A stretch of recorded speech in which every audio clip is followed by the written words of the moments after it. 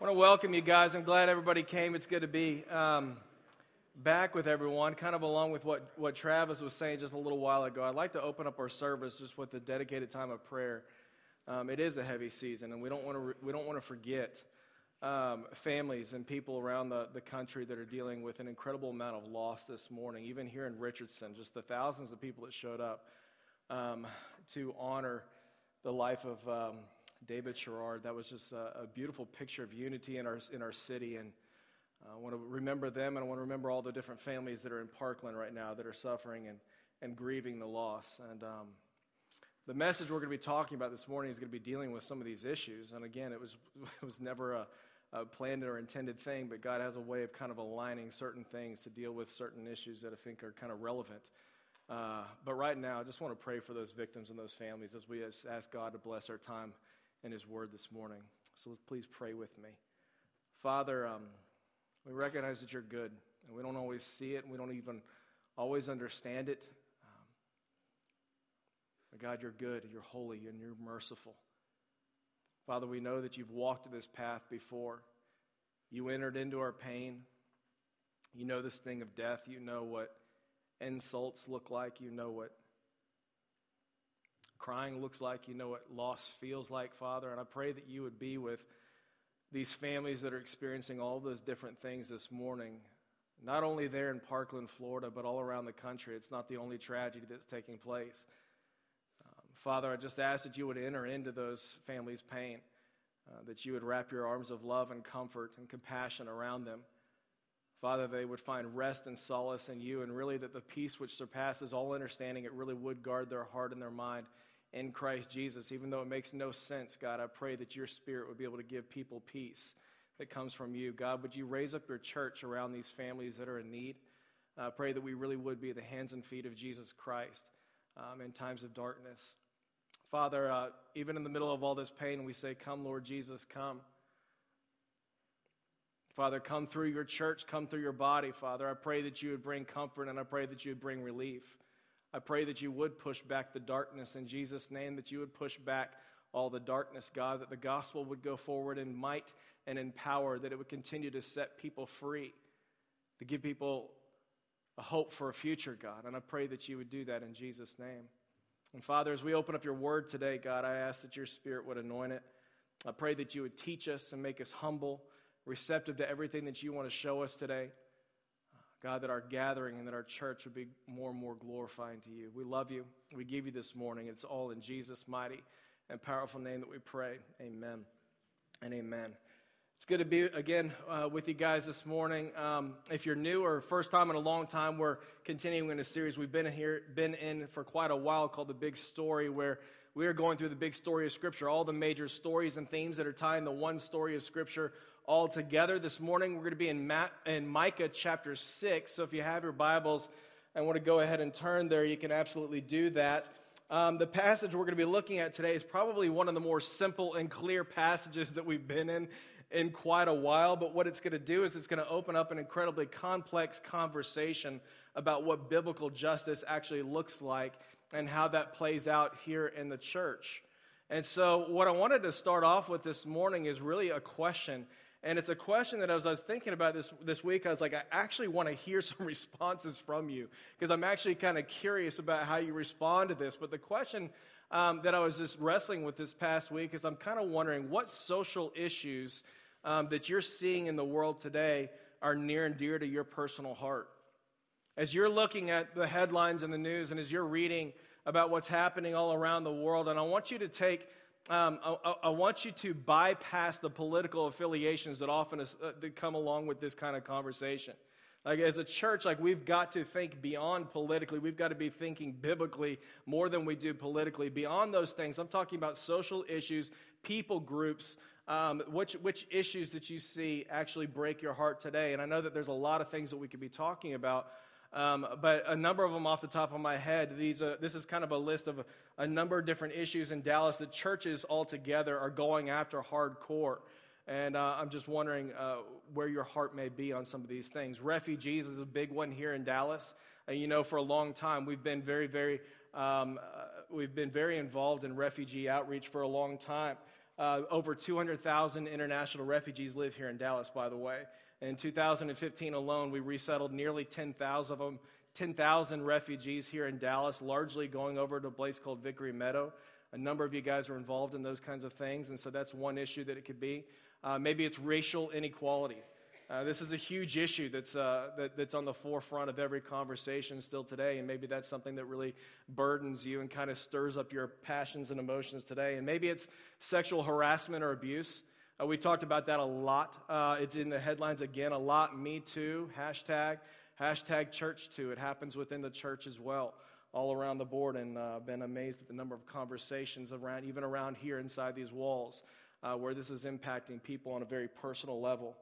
Maybe it's abortion, right? And maybe this is a major issue that's on the forefront of your heart. In 2018 alone, they're estimating somewhere around 700,000 babies that will be aborted this next year alone. Maybe it's poverty and homelessness. Maybe it's orphans and your heart is to adopt or to foster kids. Maybe it's human trafficking. Like, this isn't just a thing that's taking place in Cambodia and around the world, but even here in Dallas. Dallas is one of the major central hubs in the United States for human trafficking, taking place here in our city.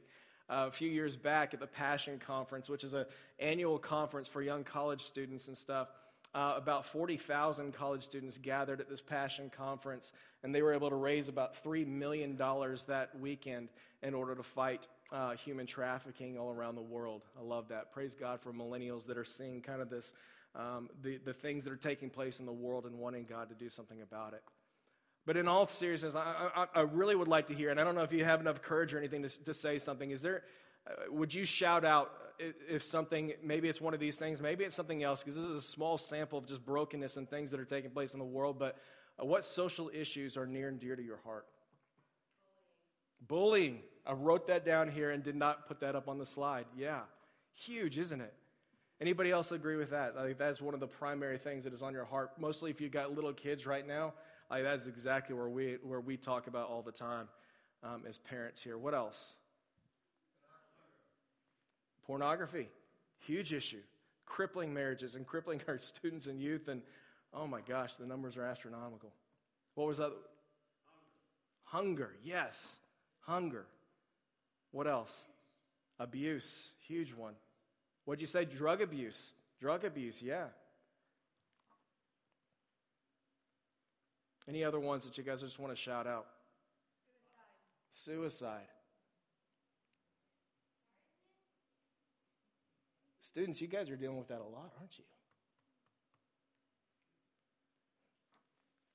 What were you going to say? I couldn't hear. I'm sorry. Sleepiness. Sorry, I'll try to do something about that in just a minute. It's a little dark right here, but I love it. Dang, I got called out in front of everybody, man. It's a heavy situation, isn't it? It's a heavy issue. Attacks against the Bible.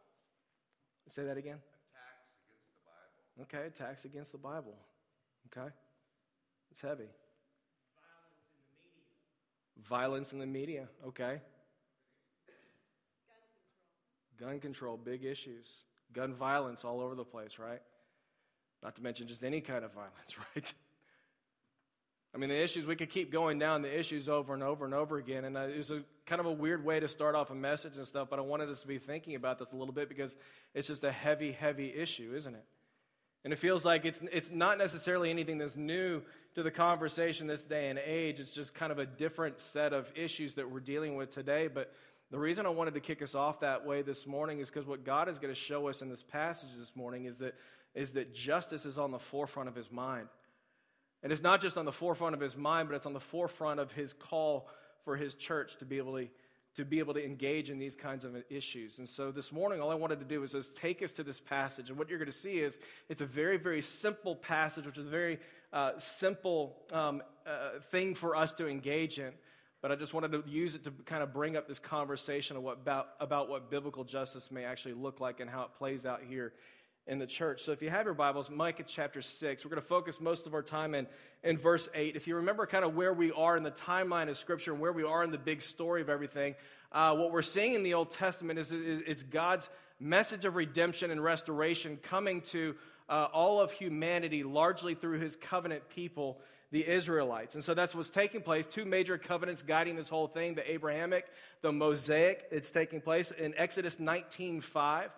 This is kind of a picture of what the Mosaic covenant is looking like. It's a conditional covenant that is going to facilitate God's relationship with his people, the Israelites. And he says this, "Now if you obey me fully, keep my covenant, then out of all the nations you will be my treasured possession. Although the whole earth is mine, you will be for me a kingdom of priests and a holy nation." What are priests in the kingdom of God? Like, priests are the mediators between God and man, and that's what he's saying. Like, as you walk with me, you're going to be for me a kingdom of priests. You're going to be the mediators between my blessing coming to you and then going to the ends of the earth, and that's how it was supposed to operate, but it's not exactly how it all went down. We know this from Israel's past. There's all kinds of idolatry. There's all kinds of fallout. It's culminating in two major captivities that are going to take place in the Old Testament. 722 is the Assyrian captivity in the northern kingdom of Israel. And about 605 BC, the Babylonians are going to come. They're going to be in power at that time. They're going to take over the southern kingdom of Israel. Micah's prophetic ministry is going to be taking place in about 735 BC, just before the Assyrians take the north into captivity. And so what we're going to be seeing here are kind of this last decade, these last years, just before God gives them over into judgment. And so let's pick it up here in verse 1. Here's what he says. It says, "Listen to what the Lord says. Stand up and plead my case before the mountains, and let the hills hear what you have to say." Now this is going to be Micah speaking prophetically on behalf of God here in verse 2. "Hear you mountains, the Lord's accusation. Listen, you everlasting foundations of the earth, for the Lord has a case against his people. He is lodging a charge against Israel. My people, what have I done to you? How have I burdened you? Please answer me. I brought you up out of Egypt, and I redeemed you from the land of slavery. I sent Moses to lead you, and also Aaron and Miriam." In other words, what's the deal? What's happening here? Like, why in the world? I've been faithful to you in every possible way. I've brought you out of Egypt. I've redeemed you from slavery. I've provided for you godly leadership. Why? Where has this brokenness and this relationship taking place? Verse 6, now the voice is going to shift back to Israel, and Israel is going to say this, "Well, with what shall I come before the Lord and bow down before the exalted God?" It's going to be very similar to kind of like when you were in trouble with your parents as a kid, and you're kind of out doing your own thing, and you kind of say, "Okay, Mom, Dad, like, what in the world do you want from me here? Like, what do you actually want from me?" That's the question that they're asking here. "Shall I come before him with burnt offerings, with calves a year old?" No. Verse 7, "Will the Lord be pleased with thousands of rams, with 10,000 rivers of olive oil?" No. Don't want your money. "Shall I offer my firstborn for my transgression, the fruit of my body for the sin of my soul?" Nope, it's not about the religious activity. Here it is, verse 8. Back to Micah again, speaking on behalf of the Lord. 3 little points all perfectly laid out. He's told you, "O mortal, what is good." And what does the Lord require of you? 3 simple things. To act justly, to love mercy, and to walk humbly with the Lord. That's it.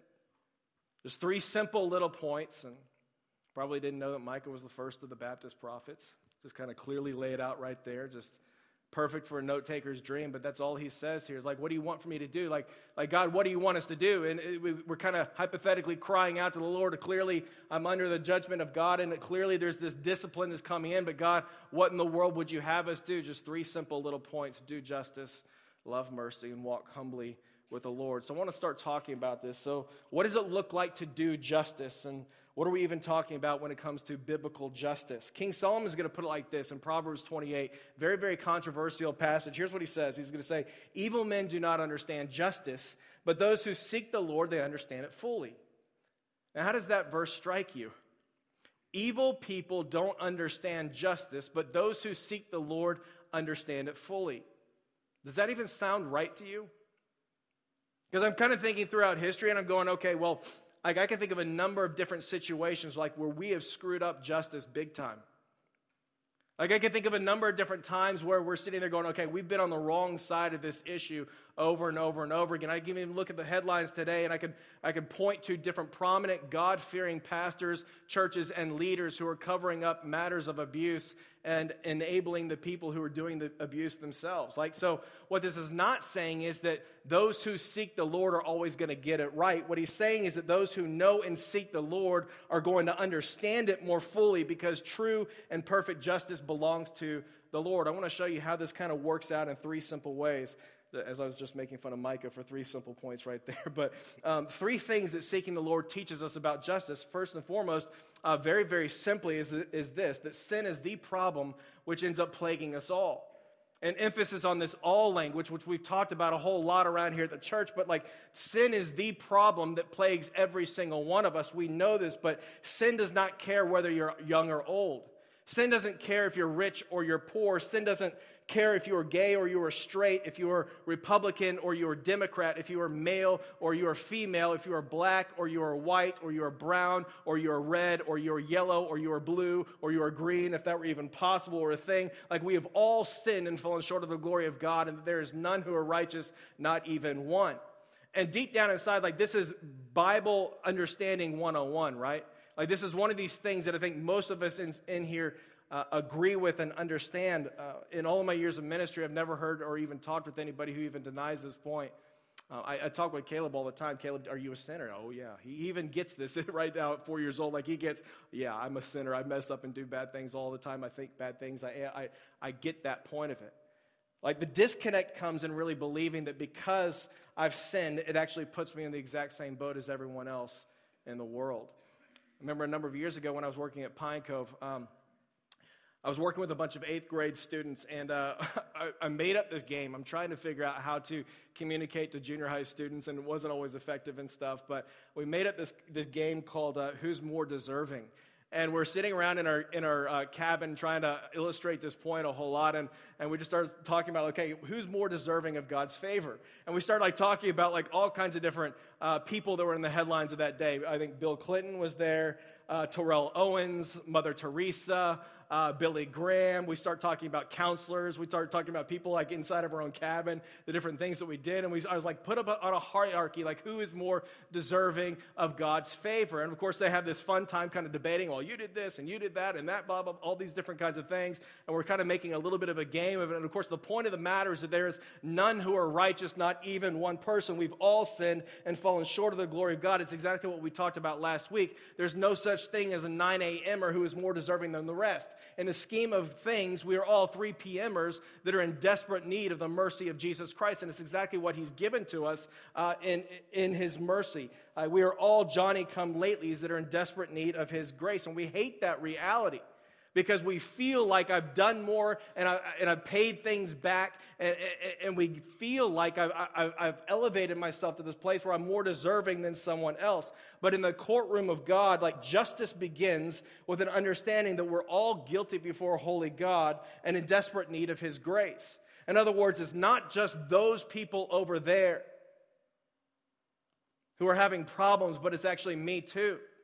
It's not just that people group over there that are crippled by certain things, but it's actually me too. It's not just that horrific issue. This is a problem that I'm a part of. This is a problem that corrupts me too.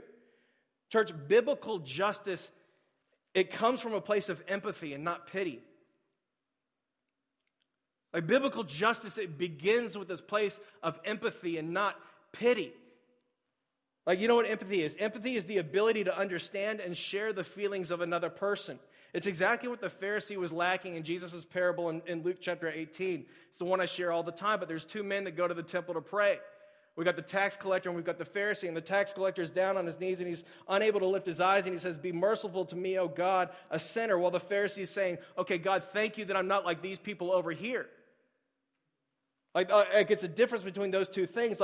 Biblical justice comes from a place of empathy, not pity. It's a shared experience that you and I are all in the exact same boat, apart from the grace of God showing up in certain things, but you and I are in the exact same boat. It's not just that problem over there. This is a shared experience.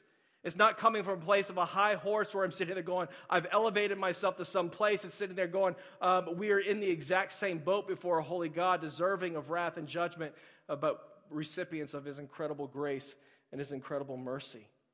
It's a simple one. It's the one that we talk about all the time. It's Bible 101. Sin is the problem that plagues every single one of us, and no one's excused from that problem. So yeah, the wages of sin is future tense, death and eternal separation from God. But right now, the thing that we've got to understand is our sin is the thing that is ripping apart the fabric of God's original design, which leads us to number 2. In other words, the thing that we're saying is that behind every single social injustice that we see, there's a greater sin issue behind the curtains. And then that's what we've got to understand here is that like our sin is the thing that is ripping apart the fabric of God's original design. I remember a number of years ago, coming out of the college days, there was an acquaintance friend of mine. He decided to kind of graduate school, didn't exactly have a job at that time, and he decides that he's going to go and live with the homeless for a year out of college. And he does that. He goes up to Washington State and decides that he's going to live on the streets. And it was a pretty tumultuous year for him. It was a year where he became incredibly disillusioned with all things God, with the church, and he ends up walking away from the faith. He's looking around and he's living with the homeless, and of course his big thing, he comes back that year and we kind of hear a little bit of his story, but he was just came back fuming and angry at God, going, Lord, how in the world can you allow these kinds of things to happen to these people over here? That was his big accusation. God, how in the world could you do this to these people over here? How in the world can your church and your people be so numb to these issues over here? And it was a thing that ended up ripping apart his faith. But what we've got to see is like none of these issues that we're seeing and none of these issues that we're just observing in the world around us, like none of that is God's design. Like homelessness and abuse and racism, none of it was ever God's design. In Genesis chapter 1, when God created all that is, he created everything that is good. On day number 6, he created mankind, and he looked at mankind and he said, okay, this is very, very good, because he created mankind in his image, and he gave every single man, woman, and child inherent dignity and value as being an image bearer of God. That was God's design. When he created all that is, he created it good, he created it perfect, but somewhere in chapter 3, temptation gave way to sin and everything was destroyed. Like his initial design was perfect communion between humanity and all of creation. His original design was perfect communion between husband and wife. His original design was perfect communion between man and God. And in chapter 3, temptation gave way to sin and everything else was destroyed. In chapter 3, verse 7, check out how it all falls out. It says, then the eyes of both of them were open. This is immediately after sin enters in the world. It says, then the eyes of both of them were open, and they realized that they were naked. And so they sewed fig leaves together, and they made coverings for themselves. In other words, in the first couple of chapters, they were naked and they were unashamed. Sin enters into the picture, and immediately shame comes in and corrupts the entire picture. Everything breaks, and for the very first time, they are aware of how exposed they actually are. Verse 8, like they hear the footsteps of God walking around in the garden, and because of their shame, they actually try to hide from God, which never really works out very well, does it? But like they're feeling this shame, and they try to actually hide from God. But that's what shame does. It always makes us want to run, and it always makes us want to self-protect and hide from the things of God. Beyond that, in verse 16, like we come to find out that it's not just shame that enters in the picture, but like everything, every single corner and fabric of society is broken when sin enters into this picture. Like spiritual, physical, and emotional rot begins to take place. Verse 16, I'm going to make your pains in childbearing very severe. This is God giving the curse and giving the consequences of sin to Adam and Eve. I'm going to make your pains in childbearing very severe and painful labor. You will give birth to your children. Your desire will be for your husband. He will rule over you. To Adam he said, because you listened to your wife and ate fruit from the tree about which I commanded you, you must not eat from it. Cursed is the ground because of you. Through painful toil you will eat food from it all the days of your life. It'll produce thorns and thistles. And you will eat the plants of the field. By the sweat of your brow you will eat your food until you return to the ground, since from it you were taken. For dust you are, and to dust you will return. Church, it's just massive, massive fallout from sin. And none of it was God's original design. Like none of this was how God created everything to be. We were supposed to be co-equal image bearers of God that were working together for the good of creation, for the glory of God's name. And now we're talking about things like domestic abuse and sexual assault, and nearing a 60% divorce rate that's tearing apart families and leaving kids being raised in homes that are broken apart. Like it was supposed to be blessing and bliss in the original intent of creation, and now we're talking about pain and abject poverty. Like it was supposed to be a fruitful garden full of beauty and provision, but now we're talking about homelessness and joblessness and a ground that does not want to be worked. Church, like everything that we are seeing is broken because we have brought in sin into the equation. We have rebelled against God. We have decided that we wanted things our own way. Everything that we are looking at, every corner of society is broken because we brought sin into the equation. Physically, we're all going to pass away one day. Spiritually, we are separated from God for all of eternity and deserving of hell. Emotionally, we are ripped apart inside by fear and anxiety and shame and anger and jealousy and all kinds of things. Even in Israel, it's exactly what's taking place. In chapter 2, look at what's exactly taking place here in Israel. This is what Micah is rebuking. Here's what it says in chapter 2 of Micah. Woe to those who scheme iniquity, who work out evil on their beds. When morning comes, they do it, for it is in the power of their hands. They covet fields, and they seize them, and houses, and take them away. They rob a man in his house, a man in his inheritance. Is this sounding familiar at all, right? This doesn't stop. This is the same problems that we're dealing with today. Do the powerful ever take advantage of the weak? It was taking place way back then, and it's still continuing today. Chapter 3 is even worse. And we've talked about this extensively, even in the Judges' time, but chapter 3 gets even worse. This is what's taking place in the covenant people of God in Israel just before God hands them over for judgment. Here's what it says. I said this in chapter 3. Hear now, heads of Jacob and rulers of the house of Israel, okay? Leadership within Israel. Is it not for you to know justice?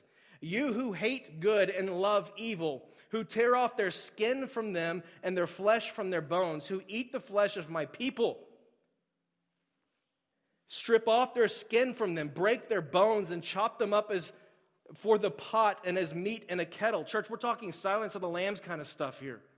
And we talked about this. These are pagan practices. These were child sacrifices. And it was not common throughout everybody there, but horrific stuff. How in the world does this happen?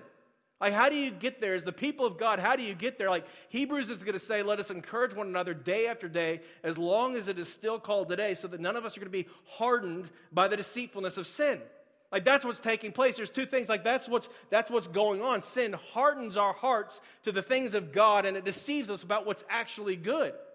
That's what's taking place. It's just built up more and more and more, and I become hardened to the things of God, and it starts deceiving me about what's actually good, which is exactly what it says here in verse 2. You who hate what is good and love what's evil. How in the world do you get to this point where you become a people where you're loving what's evil and you hate the things that are good? How does that happen? How do you get so comfortable tearing someone's skin from their bones? It makes no sense. How do you get so comfortable killing babies?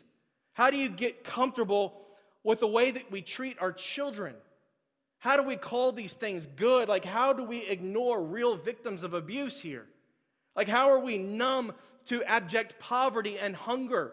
And to people living on streets, how do we get to these places? How do we hate what's good and love what's evil? It's all right here. Sin has this hardening effect where it kills us and destroys us from the inside, and it completely corrupts everything that's taking place inside to where we are hardened to the things of God and we were deceived to the things which are actually good. There is a much deeper sin problem that has got to be addressed behind every single social issue that we see. And church, the point I want to make is none of this was God's design, which is exactly why he sends Jesus into the picture in order to repair and to redeem everything that sin has destroyed, which leads me to number 3. Biblical justice is exactly that. Biblical justice seeks to repair and redeem everything that sin has destroyed. Spiritually, physically, emotional, the entire thing. Biblical justice seeks to repair and redeem everything that sin has destroyed. And yes, there is a priority given to the soul. Jesus is going to acknowledge this in Mark chapter 8. He's going to say, what does it profit a man if he gains the entire world but he forfeits his soul? In other words, what good is a sandwich if that person doesn't have the free gift of eternal life? Like what good is a jacket here, like if they miss out on this free offer of salvation, this life-giving relationship that I've offered to them through the perfect life, death, and resurrection of my Son? And of course, the flip side of that equation is true too. Like what good is the gospel if no one's alive in order to hear it? Right? Like what good is this message of hope if they're not even in a place where they can actually receive it? Like how is anyone ever going to believe that they're loved if no one's actually taken the time to show them that they are loved? A church, like biblical justice always seeks to repair and redeem everything that sin has destroyed. It is always a both and to that question. It is never a either or. We go after them physically, spiritually, emotionally to love, care for, and protect, to redeem and restore everything that sin has broken. And it's been that way from the very beginning. We even see this back in the garden. Like in chapter 3, verse 15, do you remember what God says to Satan here in the curse? Like, check this out. It's just after sin enters the picture. He's laying out the consequences of sin, and he says to Satan here in verse 15, I'm going to put enmity between you and this woman, and between your offspring and hers.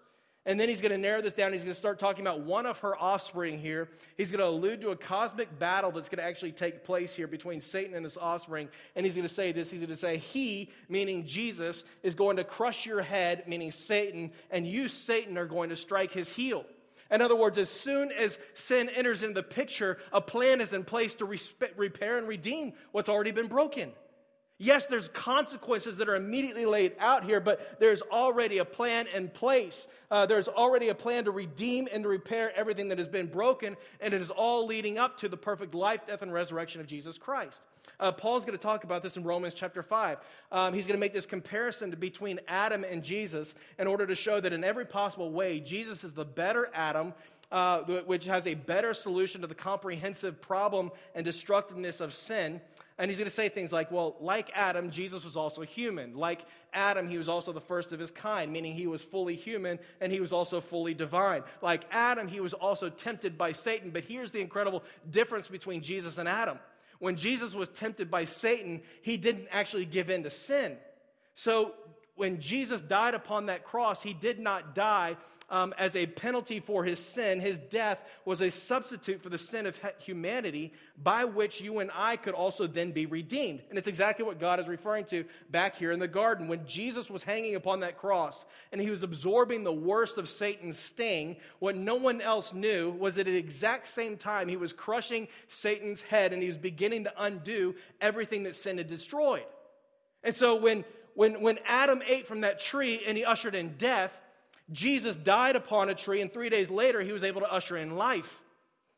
Paul's going to say in Romans chapter 5, verse 18, just as one sin resulted in the condemnation of all, so also one act of righteousness resulted in justification and life for all people. You know what that word justification means? It is a judicial term, which means a declaration of righteousness. How did God go and accomplish justice for us, the guilty people before him in the courtroom of God? He gave us grace and mercy. Like it is one act of righteousness resulted in justification and life for all people. In other words, church, everything that sin messed up, Jesus makes right. Like spiritually, when we deserve death and condemnation before him, this one act of righteousness resulted in the opportunity for justification and life for any and all who would come to him and genuinely believe. And we're even talking about physical things like sickness and disease. Matthew chapter 11, people are wondering who Jesus is, and check out what he says. He says, go back and report to John what you've heard and seen. The blind receive sight. The lame walk, and those who have leprosy, they are cleansed. The deaf, they hear. The dead, they are raised. And good news is proclaimed to the poor. In other words, the social justice deeds, the physical deeds are given to all of these different people, but also the good news is proclaimed to the poor. Like in James chapter 5, verse 16, he still encourages us to pray for one another because he still heals to this day. And in Revelation chapter 21, he says that when one day still future, when he returns, he's going to wipe away every tear from their eyes. There's going to be no more death, no more crying, no more mourning, no more pain. The first things have passed away. So no, Travis is exactly right. We are in the middle of this now and not yet period. We're not quite there, but there is still redemption being had to this day where the miraculous power of God is coming in and redeeming and repairing things that have previously been broken and destroyed by sin. And it keeps going, like, what about power and abuse in the home? Here's what he says in Ephesians chapter 5, verse 21, like, submit to one another out of reverence for Jesus Christ. Husbands, love your wives just as Christ loved the church, and he gave himself up for her. In the same way, husbands ought to love their wives as their own bodies. Church, this did not happen in that culture in that day and age. Like husbands did not love their spouses as themselves.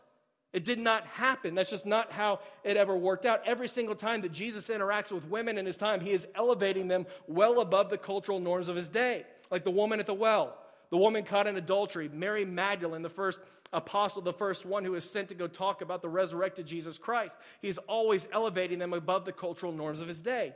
Racism, Galatians 3:28, there is neither Jew nor Greek, there is neither slave nor free man, there is neither male nor female, for you are all one in Jesus Christ. Like, what about the unborn? Jeremiah 1:5, before I formed you in the womb, I knew you. Like before you were even this big in your mother's womb, like I actually knew you. It's not an accident. You just weren't a little thing that was in there. Like I actually knew you. And before you were born, I consecrated you and set you apart, speaking to Jeremiah there. In Luke chapter 12, he says, I number the very hairs upon your head. There's intentionality, there's thought, there's love that's going into your design. Psalm 139, you are fearfully and you are wonderfully made and created by God. Like what about the poor and the oppressed? Matthew 25:40. Truly I say to you, to the extent that you have done it to one of these brothers of mine, even to the least of them, you've done it unto me. Who's he talking to? He's talking to the poor and oppressed of his day. To the extent that you've done it to one of these over here, to the extent that you've done it to even the least of these, as you consider them the least of these, you've done this unto me. In other words, the way that you serve me is by serving the people that are around you. The way that you love me is by loving the people who are around you. Like what about like those who are brokenhearted? Hebrews 4:15. For we do not have a high priest who cannot sympathize with our weaknesses, but one who has been tempted in all things and is yet without sin. In other words, Jesus has walked the path that you've walked. He came down here. He went there. He's gone through the things that we've been through. Like what about those who are living in addiction? Galatians chapter 5 is going to say it was for freedom that Christ has set us free. It is for freedom that Christ has set us free. Therefore, keep standing firm and do not be subject again to a yoke of slavery. He has given us the gift and the power of the Holy Spirit. He has filled us with His presence, and He's given us everything that we need to be able to overcome addictive behaviors in this life. Like the little later on in the chapter, he's going to talk about the fruit of the Holy Spirit. As we surrender to the Holy Spirit, He comes and He produces His life inside of us. He sets you free from addictive behaviors. He sets you free from addictive sin patterns in your life. And He begins to produce things like love and joy and peace and patience and kindness and goodness and gentleness and faithfulness and self-control. Like, church, are we hearing the heart of God anywhere in this? Like, are we seeing his heart and His compassion for humanity at all? Like, Jesus came to repair and to redeem everything that our sin had destroyed. Like, everything that we messed up, Jesus makes right. And the beauty of it all is that the work is not done. Like, He's still repairing and He's still redeeming everything that sin had destroyed. And yes, we're a long way away from Revelation 21, maybe. Who knows how long away we are, actually, but until that time comes, He is working through you and me, the body of Jesus Christ, to go and to be the hands and the feet, the legs, the heart, the arms, the compassion of Jesus Christ to a lost and broken world. Coming from a place of empathy, not a place of pride, but coming from a place of empathy and the shared experience of saying, you know what? Apart from the grace of Jesus Christ, we're all in the exact same boat. So when we're talking about biblical justice, church, like, we're not talking about revenge. Like, we're not talking about getting back at the people who did wrong. We're talking about carrying out the total and complete redemptive purposes of God in areas where darkness seems to have won. A little while ago, I was listening to a lecture about the incredible growth and impact of the evangelical church among the poor in Latin America. It was an incredible article. Of course, the question that comes up is, why now? What's the difference? Like, why is evangelical church, and why are they exploding in Latin America? Because for years, the Catholic Church had been there. They've been feeding people. They've been clothing the poor. And for some reason, people were leaving the Catholic Church in droves. And here's what one sociologist said was the difference. And this is a non-believing sociologist who probably came into the faith probably a little bit later on. But here's what they said. The Protestant church has gone beyond just meeting physical needs. They've introduced biblical teaching and faith in the miraculous power of God into the healing equation. This kind of classical Christianity is really empowering. The poor are discovering for the very first time that whether you're upper class or lower class, everyone is equal before God, equally sinful, equally in need of God's grace, and equally loved and made righteous by Jesus Christ. So the poor now have hope in order to face their lives. Families are coming together again. Alcoholism is declining. Relationships are being healed through grace and forgiveness, and economic conditions are changing. Church, that is biblical justice. Physical, spiritual, emotional healing, all through the power of the gospel of Jesus Christ. I'll never forget my first trip to Africa a number of years ago. It was the first time in a third world country, and went over there, and I was very, very insecure about going. I had no idea what I was going to offer. I had no idea what I was going to be able to bring to anybody that was there. And before I kind of went out into the community, I was talking with one of the pastors, and I was just asking the question. I was like, what in the world do I even say to people? Like what am I supposed to bring to the table? Because, I mean, they had every single physical need in the world. I'll never forget, he just looked at me and he goes, people always need the hope of Jesus. That's it. He goes, get out of your head, just preach Jesus. That's it. They need to know that there's hope, and they need to know that this is not as good as things get. Just preach the gospel and give us hope. Church, Israel forgot their purpose. Israel forgot their purpose. Like they forgot that the reason that God entered into this covenant relationship with them. They forgot that the reason that God lavished blessing upon blessing upon blessing upon these people was that they would take that blessing and that they would use that blessing for the good of the rest of the world and for the glory of Jesus' name, for the glory of God's name at that time. They forgot that purpose. So here in Micah, they're at the end of their rope, and it's just before Judgment Day, and they're crying out to God, and they're saying, Lord, what in the world do you want from us? And all he says is three very, very simple things. Do justice, because that's the thing that you've forgotten to do. Love mercy, because it's exactly what you've been given. And walk humbly with the Lord, because you recognize that we are all in the exact same boat.